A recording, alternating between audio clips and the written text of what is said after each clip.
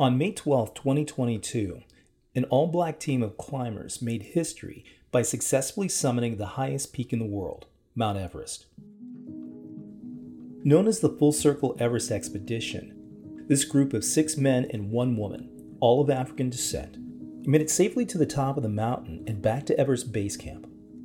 The team included an array of climbers from across the United States and 1 native of Kenya. They ranged in age from 26 to 62, and they achieved this great accomplishment with the invaluable assistance of 8 Nepali Sherpa guides. At a moment in time when even the most remote corners of our planet seem well within reach of human endeavor and ambition, this unique expedition is the latest milestone not only in the progress of high-altitude mountaineering, but the global advancement of racial diversity, equity, and inclusion in the outdoor recreation industry.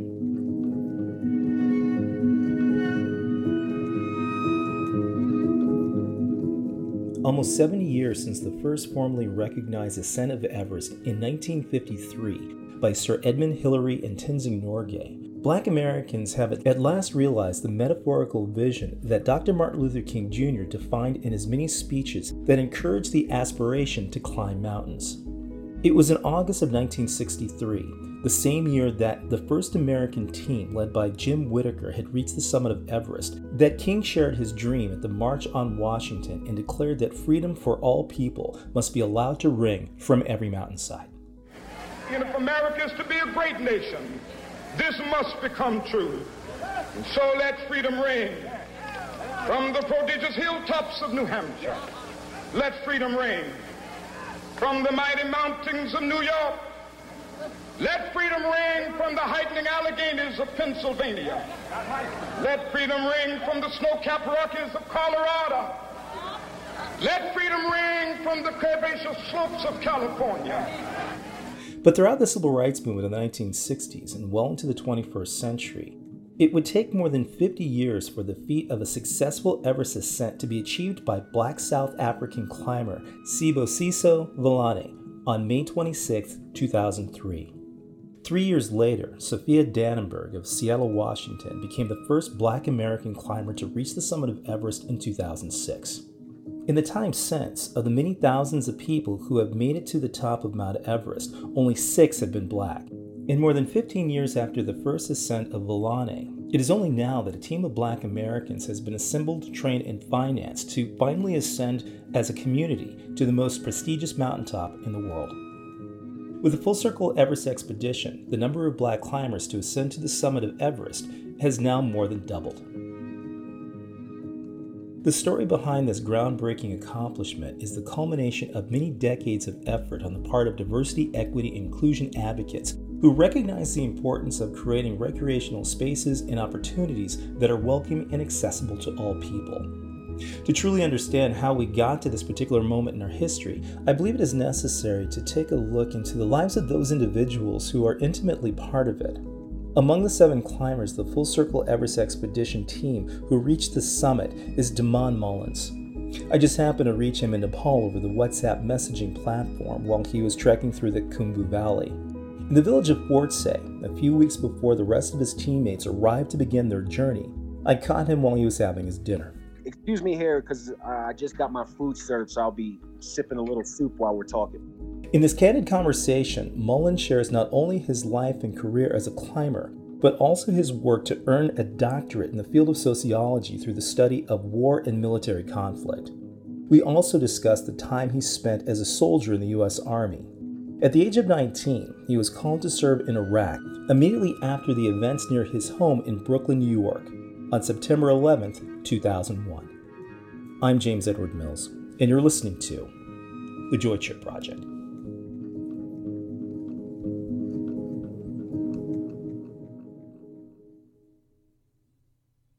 My name is Damon Mullins. I go by Dom. I am a member of Full Circle Everest Expedition.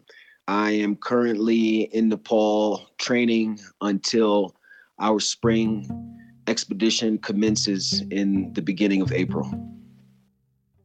Professionally, Dom describes himself as a social scientist.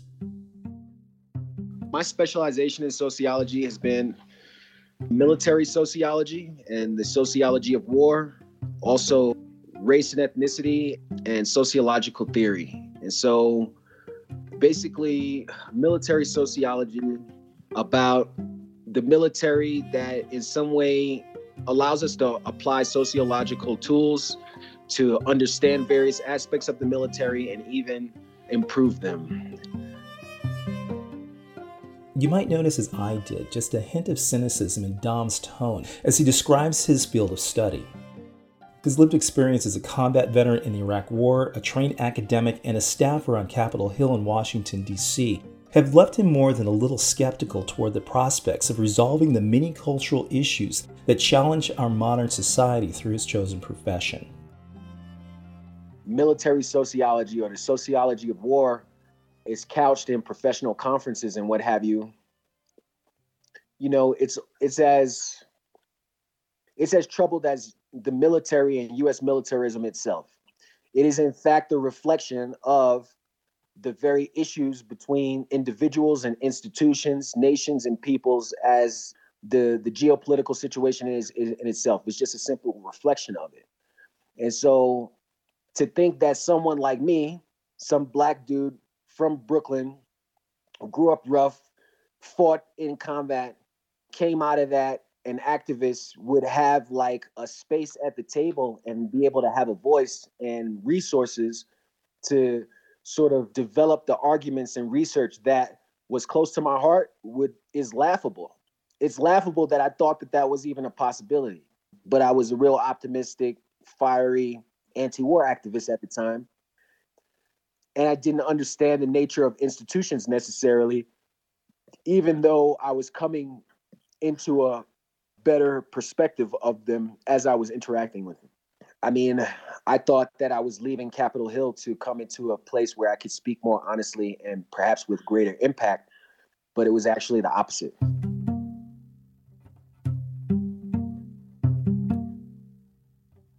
No matter how disappointed and frustrated Dom might have felt through his experience on Capitol Hill, he continued to work in service of his fellow veterans, and he would also discover a new cause to which he could devote his passion in social activism: protecting the natural environment. I participated or donated time to a number of different veterans-focused organizations at various points. One organization was Veterans Green Jobs, which was based out in Colorado, and it trained veterans. We trained veterans in various vocations in the green industry sector when it was first burgeoning, and after Obama's presidency, and there was more federal investment. And initially the organization blew up, man. We were responsible for a huge portion of weatherizations and retrofitting houses in the state of Colorado. And during that time, I was on the board of directors of the organization. I was the only Iraq veteran on the board of directors of that organization. And I had a new colleague that joined on the organization, Stacy Bear. And while Stacy Bear was working for the organization, one summer when I was living out there in Colorado doing work for Veterans Green Jobs, he took me on a hike of a 14er. And it was basically love at first sight. I should point out that Stacy Bear is a long-standing leader in the movement to introduce veterans to the wonders of nature. Having himself served in Iraq, Bear has helped thousands of returning veterans like Dom to find healing and emotional solace through outdoor recreation and adventure. The path that Dom took to first realize his love of the outdoors follows the course of his life that began far from the mountains he now loves. I grew up in Brooklyn, New York. But I was born in Virginia Beach. My mother was originally from Brooklyn, New York, but she was in Virginia Beach for a number of years, during high school. And during that time, she had me and she moved back to New York right away. I mean, growing up, nearly the first decade of my life, I was in foster care. And then I came to live with my mother and her family. And by that time, I had already 3 siblings from her. I came to live with them. And by the age, of 17, I was pretty much gone out of that situation. So, yeah, I mean, growing up in Brooklyn was rough as it is, but growing up how I did in Brooklyn was even rougher, to not have the support or the family connection or extended family. So yeah, it was definitely hard times.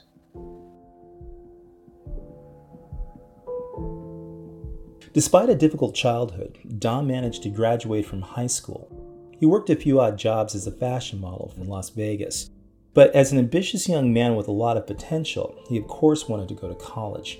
Unfortunately, he couldn't afford the tuition. So Dom did what many people in his position might do. He joined the military.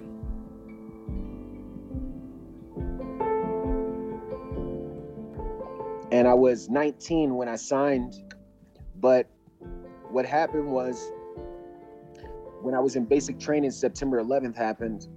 So when I was sent home to my unit, they were in Staten Island, and they were actually the first unit to be called on for Ground Zero, September 11th.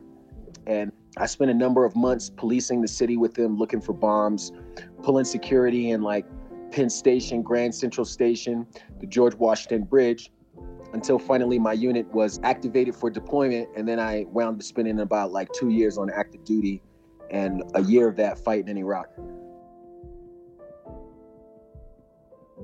So I'll never forget that day of September 11th because we were leaving Chow. I was in basic training. In basic training in the Army, you basically call it Disneyland because every day is the same. And so we're in Disneyland, and then this one day we're being marched in a different direction after lunch, and we're being filed in a different room. And on the room, there's two images juxtaposed. It's one of the Twin Towers being hit by a plane, and another of Osama bin Laden, but no one knew who Osama bin Laden was at the time. Because everybody in my unit knew that I was from Brooklyn, because my drill sergeant used to call me Private Brooklyn, you know, people are like turning around and they're like, hey, what's happening? Like, what is this? Like, New York City is, you know, being hit by a plane. And I told them right away, I was like, I think this is a movie.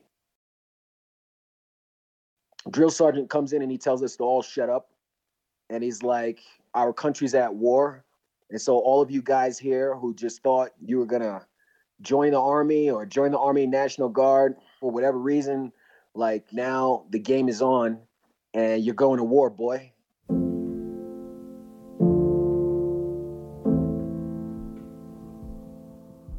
It was really shocking to me. I remember the very first thing that I said after my drill sergeant was like, we're going to war, boys. Like, I was like, holy shit, all I wanted to do was go to college. I didn't join the military for any patriotism. In fact, I didn't really necessarily feel like have any ownership over America. I didn't grow up thinking about that. I didn't grow up being around people, you know, in Brooklyn, you know, older black people who had conversations about geopolitics or anything like that. This was just a means to an end for me. It became, you know, something very serious.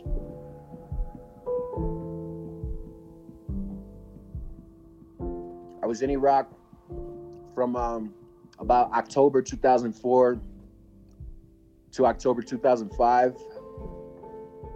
I spent about, 4 or 5 months in Kuwait because at the time that I was being deployed, it was early in the war.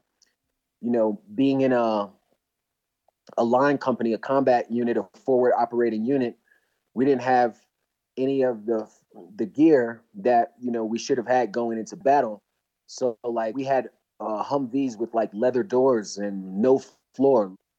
Literally the Humvee that I rode from Kuwait into Baghdad had no floor. So, and as a dismount machine gunner, I would sit behind the driver and my boots had to be on the back of the driver's seat or else they would be like dragging on the ground.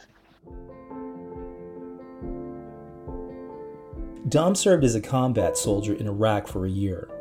Fortunately, he survived without a major injury, though many of his comrades weren't so lucky. He returned home and tried to pick up his life in Brooklyn right where he left it. I did my duty. I came home and I got a little apartment across the street from the school that I first went to when I was 17 and I had to drop out because I couldn't afford it. So I got this apartment right across the street, because I was waiting until January so that I can re-register and readmit to school right away. And that's exactly what I did. And then I finished my bachelor degree.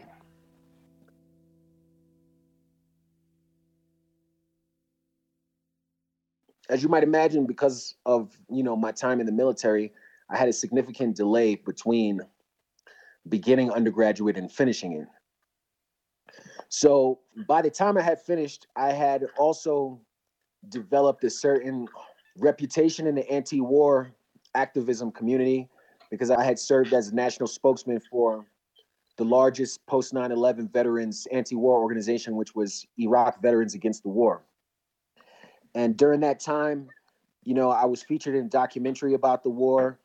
And as well, I spent a lot of time lobbying in Congress, speaking to representatives and senators. And that caused me to be offered a job on Capitol Hill during my last year of undergrad. At the time, I was really a jaded veteran, combat veteran at that. And I was young. And so I had a lot of things to say about U.S. militarism, things where I could speak from experience. And then also in undergrad, I had sort of picked up this torch to better understand our geopolitical context and situation. And so I didn't have a lot of pride or even a great feeling of accomplishment when I was offered to work on Capitol Hill. What it did was afford me the company of a lot of people that I felt were not, as serious about America's geopolitical situation as I was.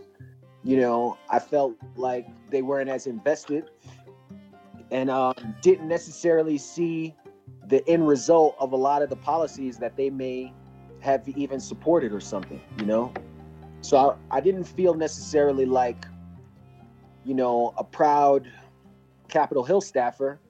I felt rather powerless. Actually, I would say, like, during my time coming back from the war, that was probably one of the most depressing times that I spent, was as a Capitol Hill staffer. I remember the senator that I worked for tasked me with going to Walter Reed Hospital to greet veterans who were in rehabilitation in their rehab ward. And that was the first time that I ever went to Walter Reed Hospital. And, when I saw these vets there with some very serious injuries, it made me think, the guys that I knew that got banged up in my unit and, had amputations or serious injuries, I never saw them again after they were flown to Germany once they became a casualty. I never visited them in Walter Reed. I never visited them in Germany. I never spoke to them when I got home. And it just brought all those feelings back. Like, wow, I'm sitting here telling these guys that this senator cares about them and he's got his leg blown off. But what about guys in my unit? I've never even seen those guys again. So I struggled a lot with my responsibilities as a Capitol Hill staffer. And even though it opened up a hell of a lot of opportunity for me, I couldn't seize it because of the depression that I was experiencing, the PTSD I was experiencing, and also the guilt that I was experiencing, in survivor's guilt.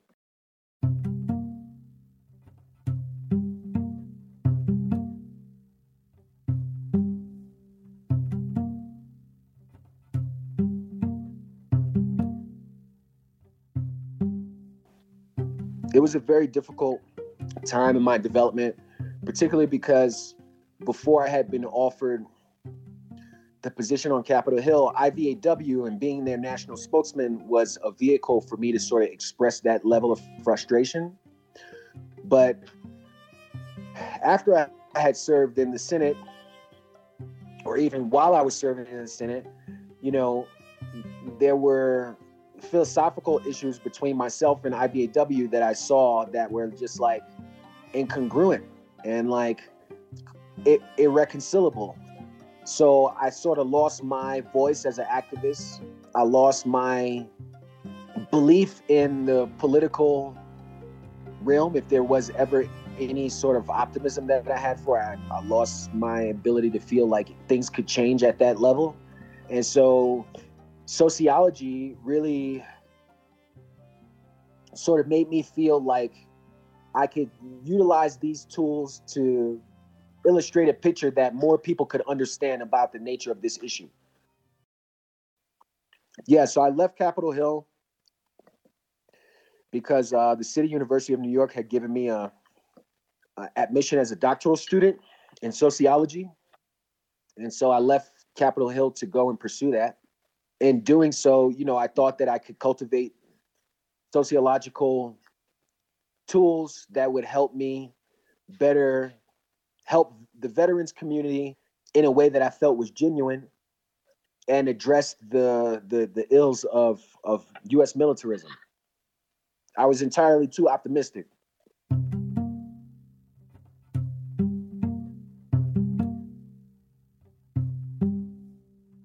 It wasn't until Dom started working on veteran green jobs initiatives that he started to see the practical ways he could make a difference.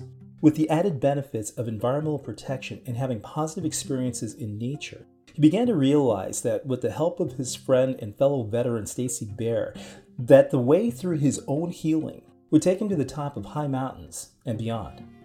Well, the truth is, at the time when I did that, when I hiked that 14er, which was Gray's Peak in Colorado, I didn't have an understanding of the ceiling, basically, of this sort of activity.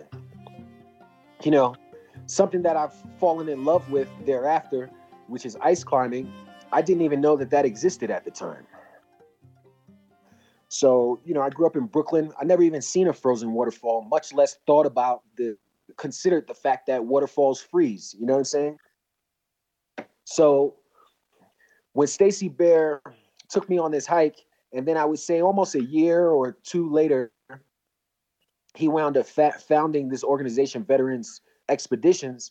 When he founded Veterans Expeditions, I continued to climb with him, and I attended various clinics that Veterans Expeditions had on rock climbing, on ice climbing, on mountaineering, glacier travel. I just continued to attend their clinics until eventually in 2015, an opportunity to join a Denali expedition that they were hosting came about.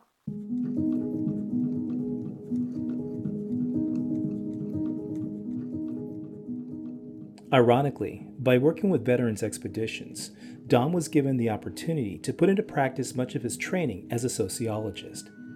As all of his fellow climbers on Denali were also former soldiers, he was able to use the experience as a case study to observe how veterans might use outdoor recreation as a means to deal with the emotional trauma of war. And in the process, he set himself on a course to climb even higher. So the idea that I could climb Everest happened after summiting Denali. I mean, it was an incredible experience.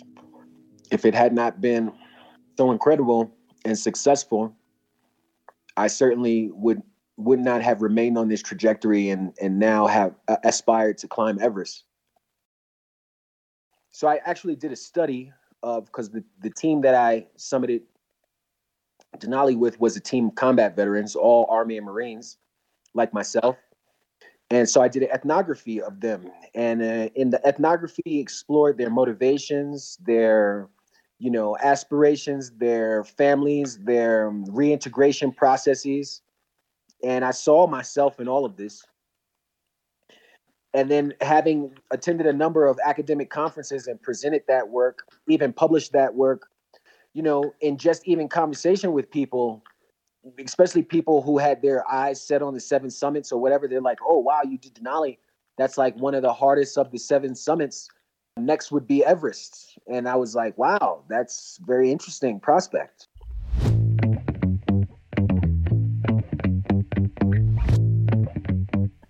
And then because of my relationship with Veterans Expeditions and heading out to Highlight Canyon every so often every year to ice climb, I had the opportunity to make friends with Conrad Anker. Just FYI, Conrad Anker is arguably one of the most accomplished Himalayan climbers in the world today, and an avid supporter of the Full Circle Everest expedition. And then Conrad dropped a little bug in my ear about the possibility of this, and I was like, wow, that would be amazing. It was Dom's passion for climbing and his friendship with Conrad Anker that brought him to the attention of Full Circle Everest expedition team leader Philip Henderson. As part of this project, Dom was being given the opportunity to be part of a major effort to raise awareness for the importance of creating a space in the mountaineering community where Black climbers could be made to feel welcome and encouraged to succeed. As the first all-Black expedition to the summit of Mount Everest, the Full Circle team aimed to make a bold statement that diversity, equity, and inclusion in outdoor recreation truly matter.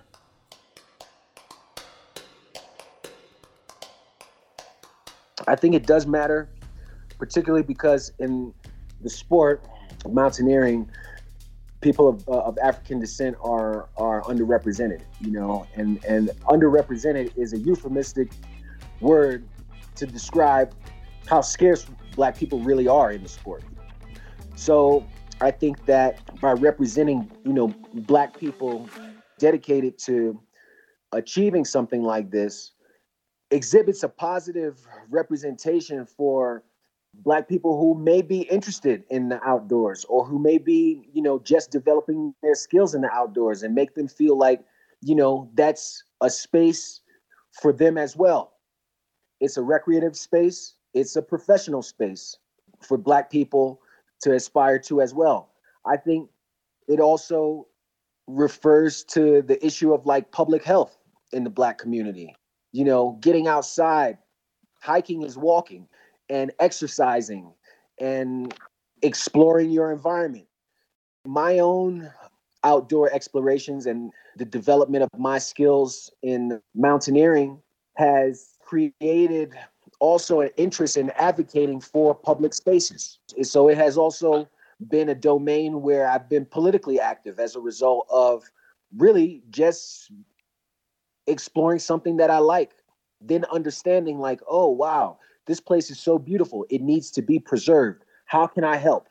So that helps the Black community in terms of its issues of public health, or maybe some public health items that could be improved in the Black community. But it also helps the broader community by having more people who want to represent positively for the protection of outdoor spaces. And then on top of that, here's the third win. The third win is that for the outdoor industry, which has mainly been geared toward marketing its products to white people, now you have the consumer population expanding, because you'll have people of color who aspire to those positions and see themselves as athletes like that, and now need your goods. So it's a win-win-win situation all around.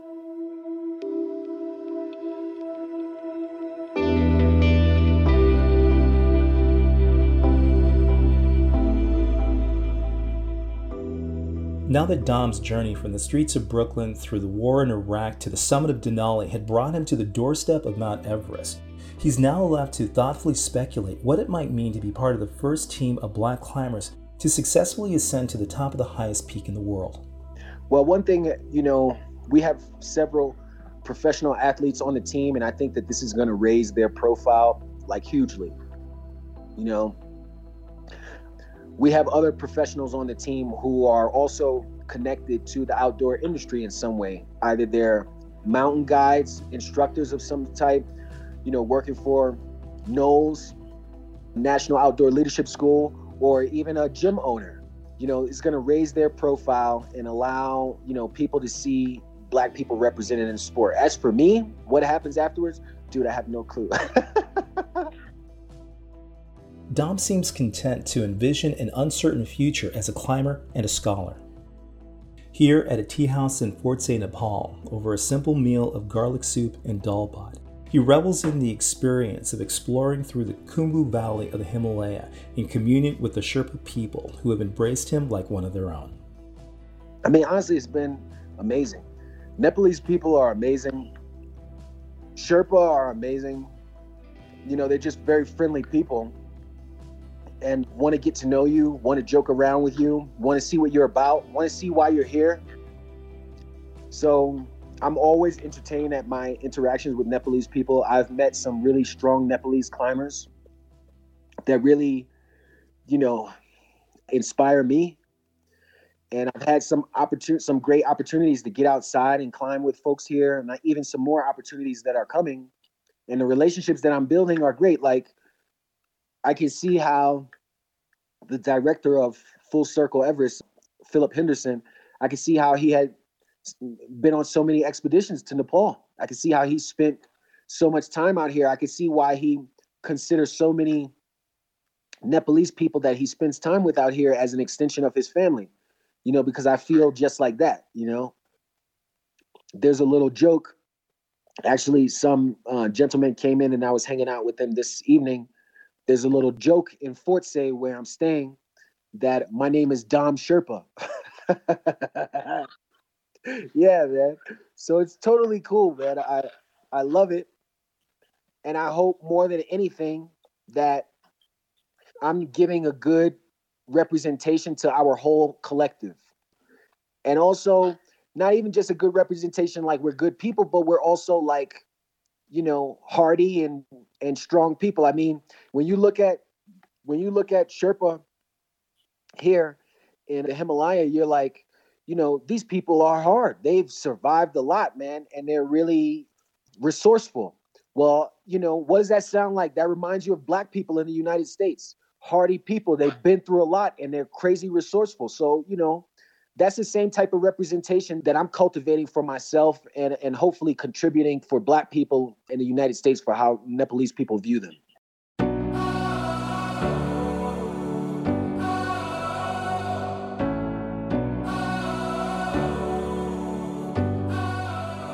Through his aspirations to climb high mountains, Dom Mullins has defined for himself a place in the world where he can express both pride and passion for his convictions.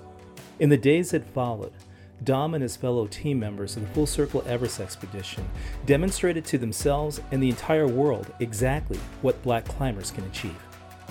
After almost 6 weeks of concerted effort, the Full Circle Everest team made it to the summit of Mount Everest. With Dom Mullins, the other climbers include Manoa Anu, Rosemary Saul, Eddie Taylor, Thomas Moore, Evan Green, and James Kagami. You can learn more about the Full Circle Everest expedition online at fullcircleeverest.com. For the Joy Trip Project, this is James Edward Mills.